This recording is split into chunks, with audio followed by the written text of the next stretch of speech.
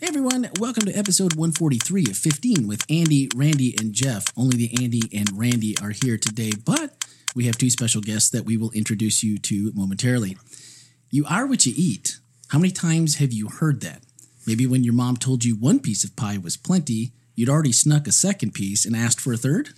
What if that same saying applied to worshiping God? Today we welcome special guest Dr. Jim Hart, president of the Weber Institute for Worship Studies, and Tammy Sincomani, pastor for worship here at the Hospital Church. And graduate from Weber Institute. That's right. Proud graduate, yeah. Proud graduate. Your introduction this morning of Jim, I almost got a little teary-eyed. Yeah. I was like, that was very, I know I did. That was very, very nice. And I didn't recognize myself. Is that a good or a bad thing? I don't know. I don't know. All right. Last week, we kind of led into this week, and we talked about the right response to worship. And this week, we're talking about right worship again as part of the Lifelong Worship Conference and a whole weekend of activities here. And our worship outline this week made this statement. God calls us to worship, and worship is the most important activity of any Christian. All right. Dr. Hart, assuming that you believe that statement to be accurate Yes. and true. Absolutely. Why is it that the activity that here is deemed most important is also one of the most hotly debated and fought over? I'm never going back to that church again. Those heathens enter whatever heretical worship element from drums to improper attire on the platform here. Why are the most important things seemingly always the most controversial and divisive? Every denomination, every church fights over in some way, shape, or form. Why is that? Oh, my word. That's a series of dissertations right there. Absolutely. Well, I mean, one ground of beginning the conversation is the enemy of our souls. Satan is the divider of the brethren. So why wouldn't he take the most important thing that we do and make that the most divisive thing that we do also? You know, I think of Jesus' high priestly prayer in John 17. His high priestly prayer was that we may be one as he and the Father are one, and that through that unity the world will know that Christ was sent by God. The whole Christian thing. So why wouldn't Satan start with that? We'll start dividing the brethren in any way we can so there's no unity. I do think worship is the source and summit of the entire Christian life. And so as we worship, so we are, as our brother said today, and that's absolutely true. Wow. So what you worship, you become. As we worship, we are. So we worship Jesus, we become like Jesus. So who's the one who doesn't want us to be like Jesus? Wow. It's like politics. Follow the money. Here, follow the devil. What does he want us to do?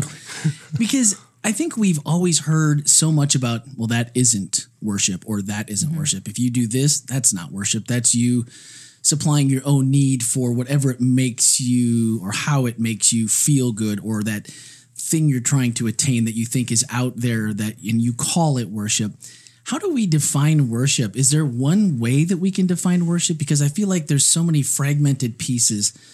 You go to any different church and this will be worship, this will be worship, this will be worship. Are those all wrong, or can worship just take many different forms? Because I feel like if we don't understand what worship is, we get lost, and it's very easy to just brush it aside and say, what you do, that's not important because that's not worship. But what I do, that, because maybe it's just my preference, that's worship. How do we compartmentalize this or understand what it is so that maybe we can be more open to letting people worship in a way that makes them connect with God? I wonder if part of it isn't, we got to let God out of the box. I mean, I think we try to believe that we completely understand who God is. And if we completely understand who God is, then God obviously does things the way I do it. Oh, yeah. And so, I mean, I think part of that is just allowing the understanding that we can't fully comprehend everything that is God. And so we have to allow for different expressions, different understandings. I mean, I don't know, I just wonder if maybe that might help. It's like last week, we talked a little bit about how it's really about giving our attention to God.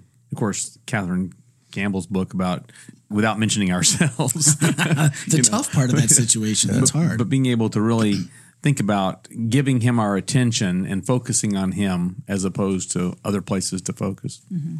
But you gave a definition today of worship. Well, yeah, knowing who God is and defining God. St. Thomas Aquinas said, if you think you know God, that's not God. Exactly.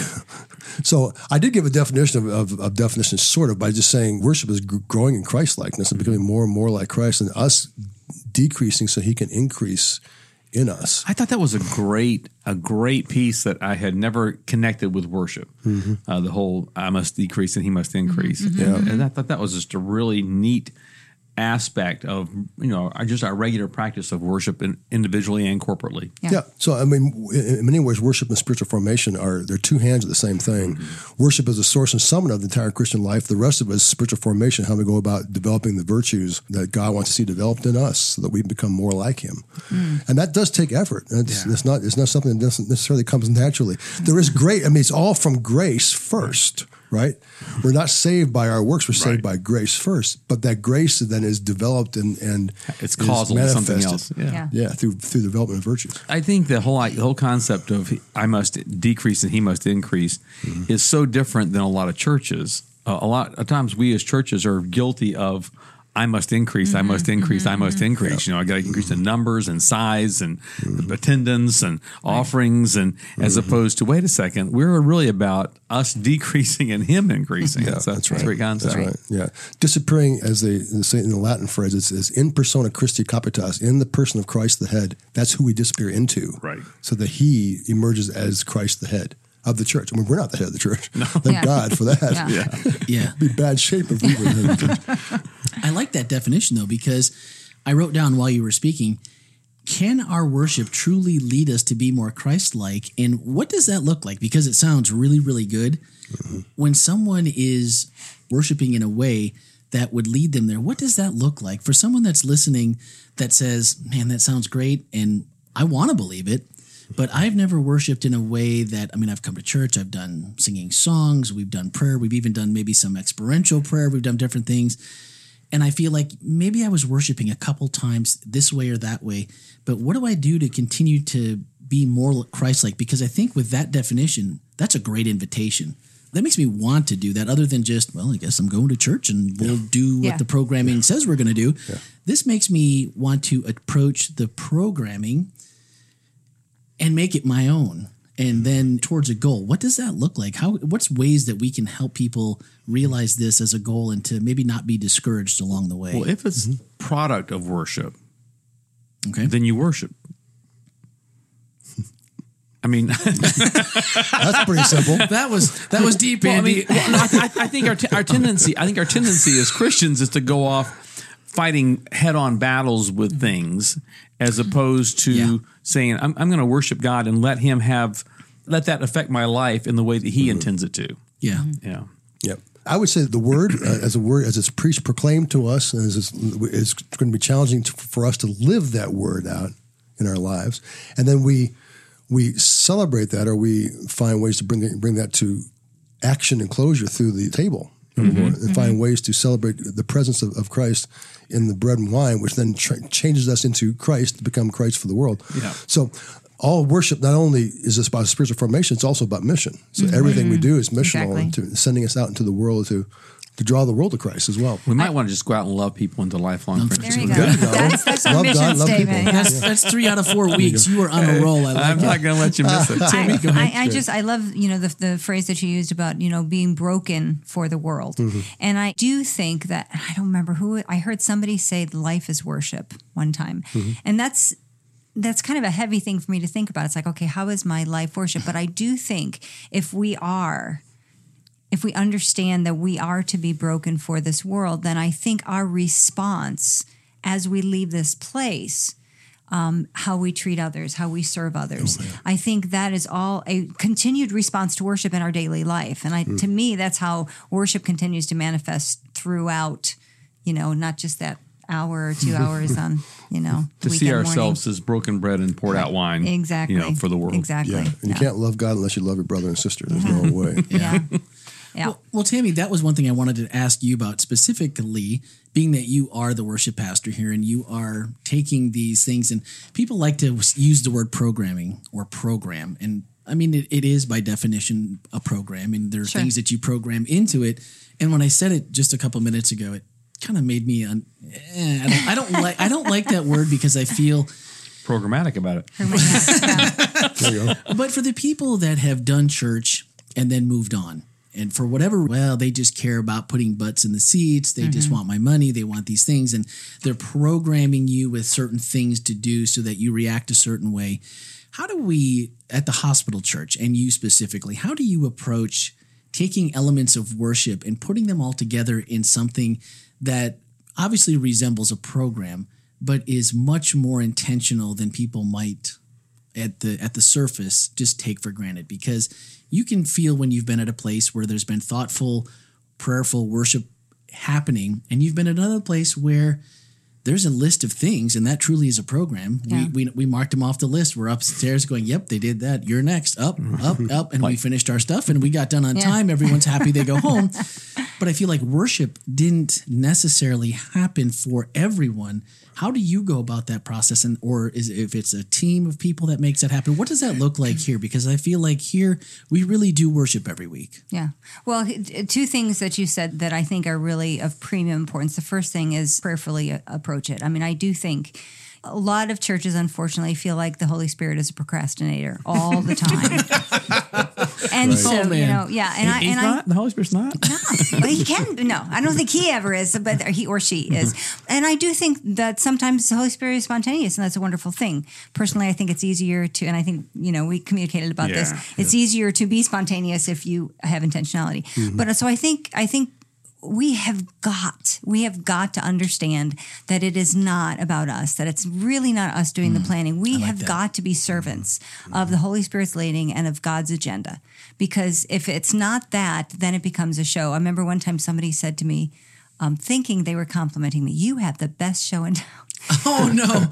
And I really just wanted to slip my wrist right there and just go, okay, and I tried to do a little education on the spot. But I do think that if we prayerfully approach it, and the other thing is the team. I mean, there's no way. And I'm sure that there are probably churches where that one person has to do this every week. Yeah. I don't know how that's possible. I am so thankful for the team that I work with, the creative minds, the dedication to authenticity, to relevance, that we get together every week. We debrief what we did last week. We look forward to the coming week. We have worship committee that meets irregularly. Wish they met more regularly.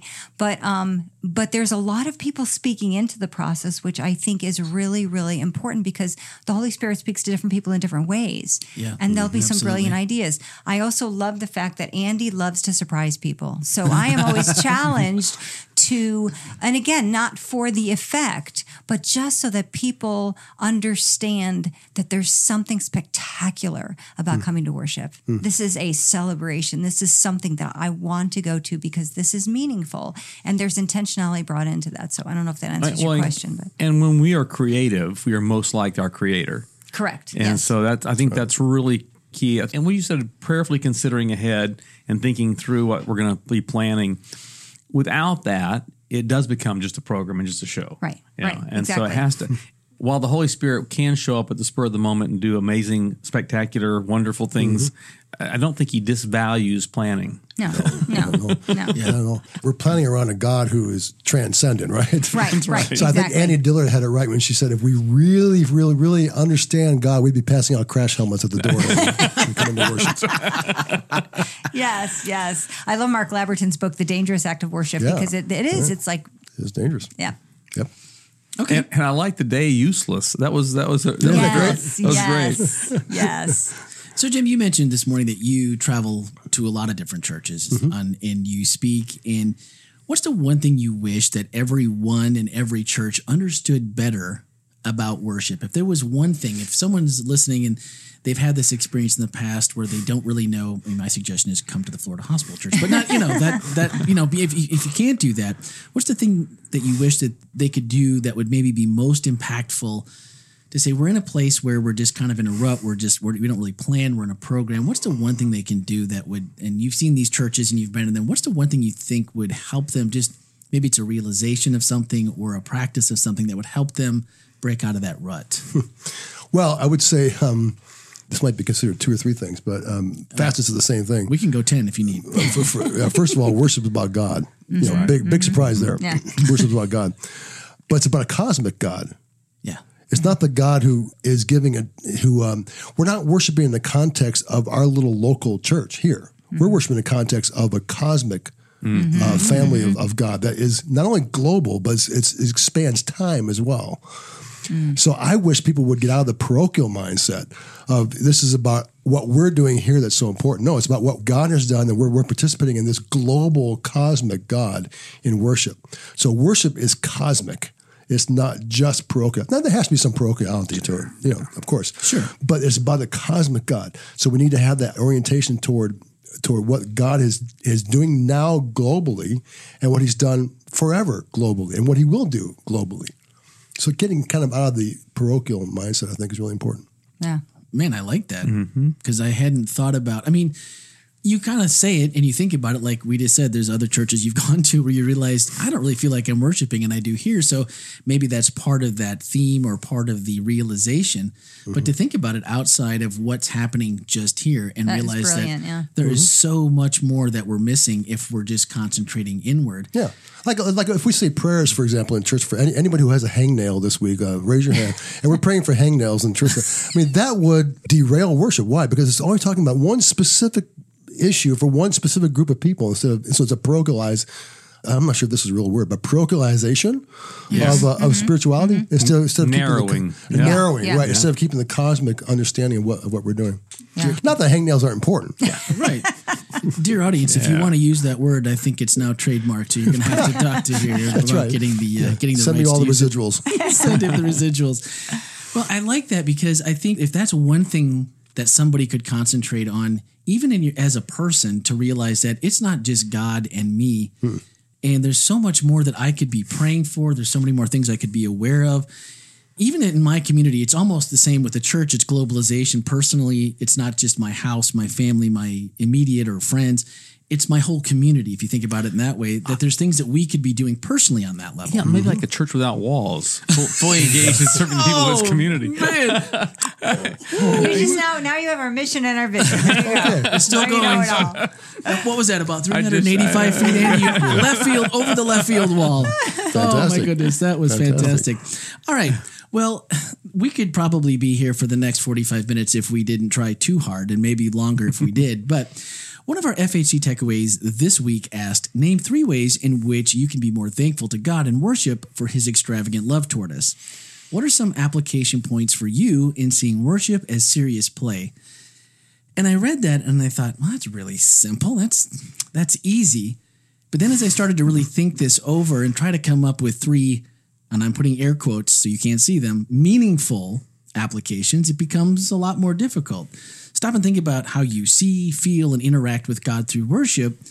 Admittedly, when I struggled in coming up with nothing more than an obvious corporate worship angle, which was really lame. So that was one. And then the next 2 wasn't as easy for those. And I would challenge each of us this week to prayerfully answer these questions for ourselves and then apply them to our very being and methodology of how we worship God ourselves and corporately when we come to church each week. Well, and if we could just make ourselves stop throughout the week, just for a second or 2, and think about how is what I'm doing now part of worship? Yeah. And I think it could become a lot more play, a lot more Csikszentmihalyi's flow, just we get into it. It's just part of who we are. Absolutely. From my dissertation work, I do morning prayer and evening prayer every day. And in some ways, my day is planned around prayer instead of planning prayer around my day. Yeah. Figuring out where I can fit it. Although that's cool. To a certain extent, I still have to I'm not a monastic, so to a certain extent, I still have to fit it in where I can. Right. But it structures my day.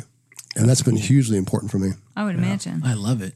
All right, our final thoughts are from Jim's message where he said, why relentlessly gather to worship in word and table every week? Why allow yourselves to be transformed into Christ-like virtue?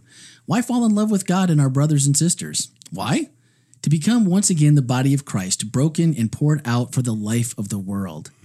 For the life of the world, that brings new meaning to the thought of worship isn't just something we engage in once in a while. We should be engaged in it each and every day. Like last week, we talked about 24/7, that we would, it's biblical. It's something God calls us to. And now we know we should just be doing it for the life of the world. Add all those together and you've got a pretty powerful start to your week. So keep that in mind. All right. Upcoming this week, what's coming up? New series starts this weekend called The Bold Ask. The Bold Ask. It's a series of 5, I think, requests of Jesus. And the first one is the bold ask of the demons. Oh, the bold ask of the demons. For my daughter, it's the bold ask, can I have TV time? So, you never, it can be a little different for everyone. All right. I want to say thank you, Tammy. I know you've been here before, but thank you so much for taking time out to be with us. Dr. Hart, appreciate you being here and giving us your expertise. Please do, if you've missed the message, please do go back and watch it. The whole message and everything that went into it was really, really good. And if you're a Jaguar fan, maybe skip it. But, we're going to invite everyone else to watch the message. So thank you guys both for being here. Andy, you're here every week. So, All right. That's going to do it for this week. So as always, do join us again next Wednesday for episode 144. Thank you for listening and have a great week.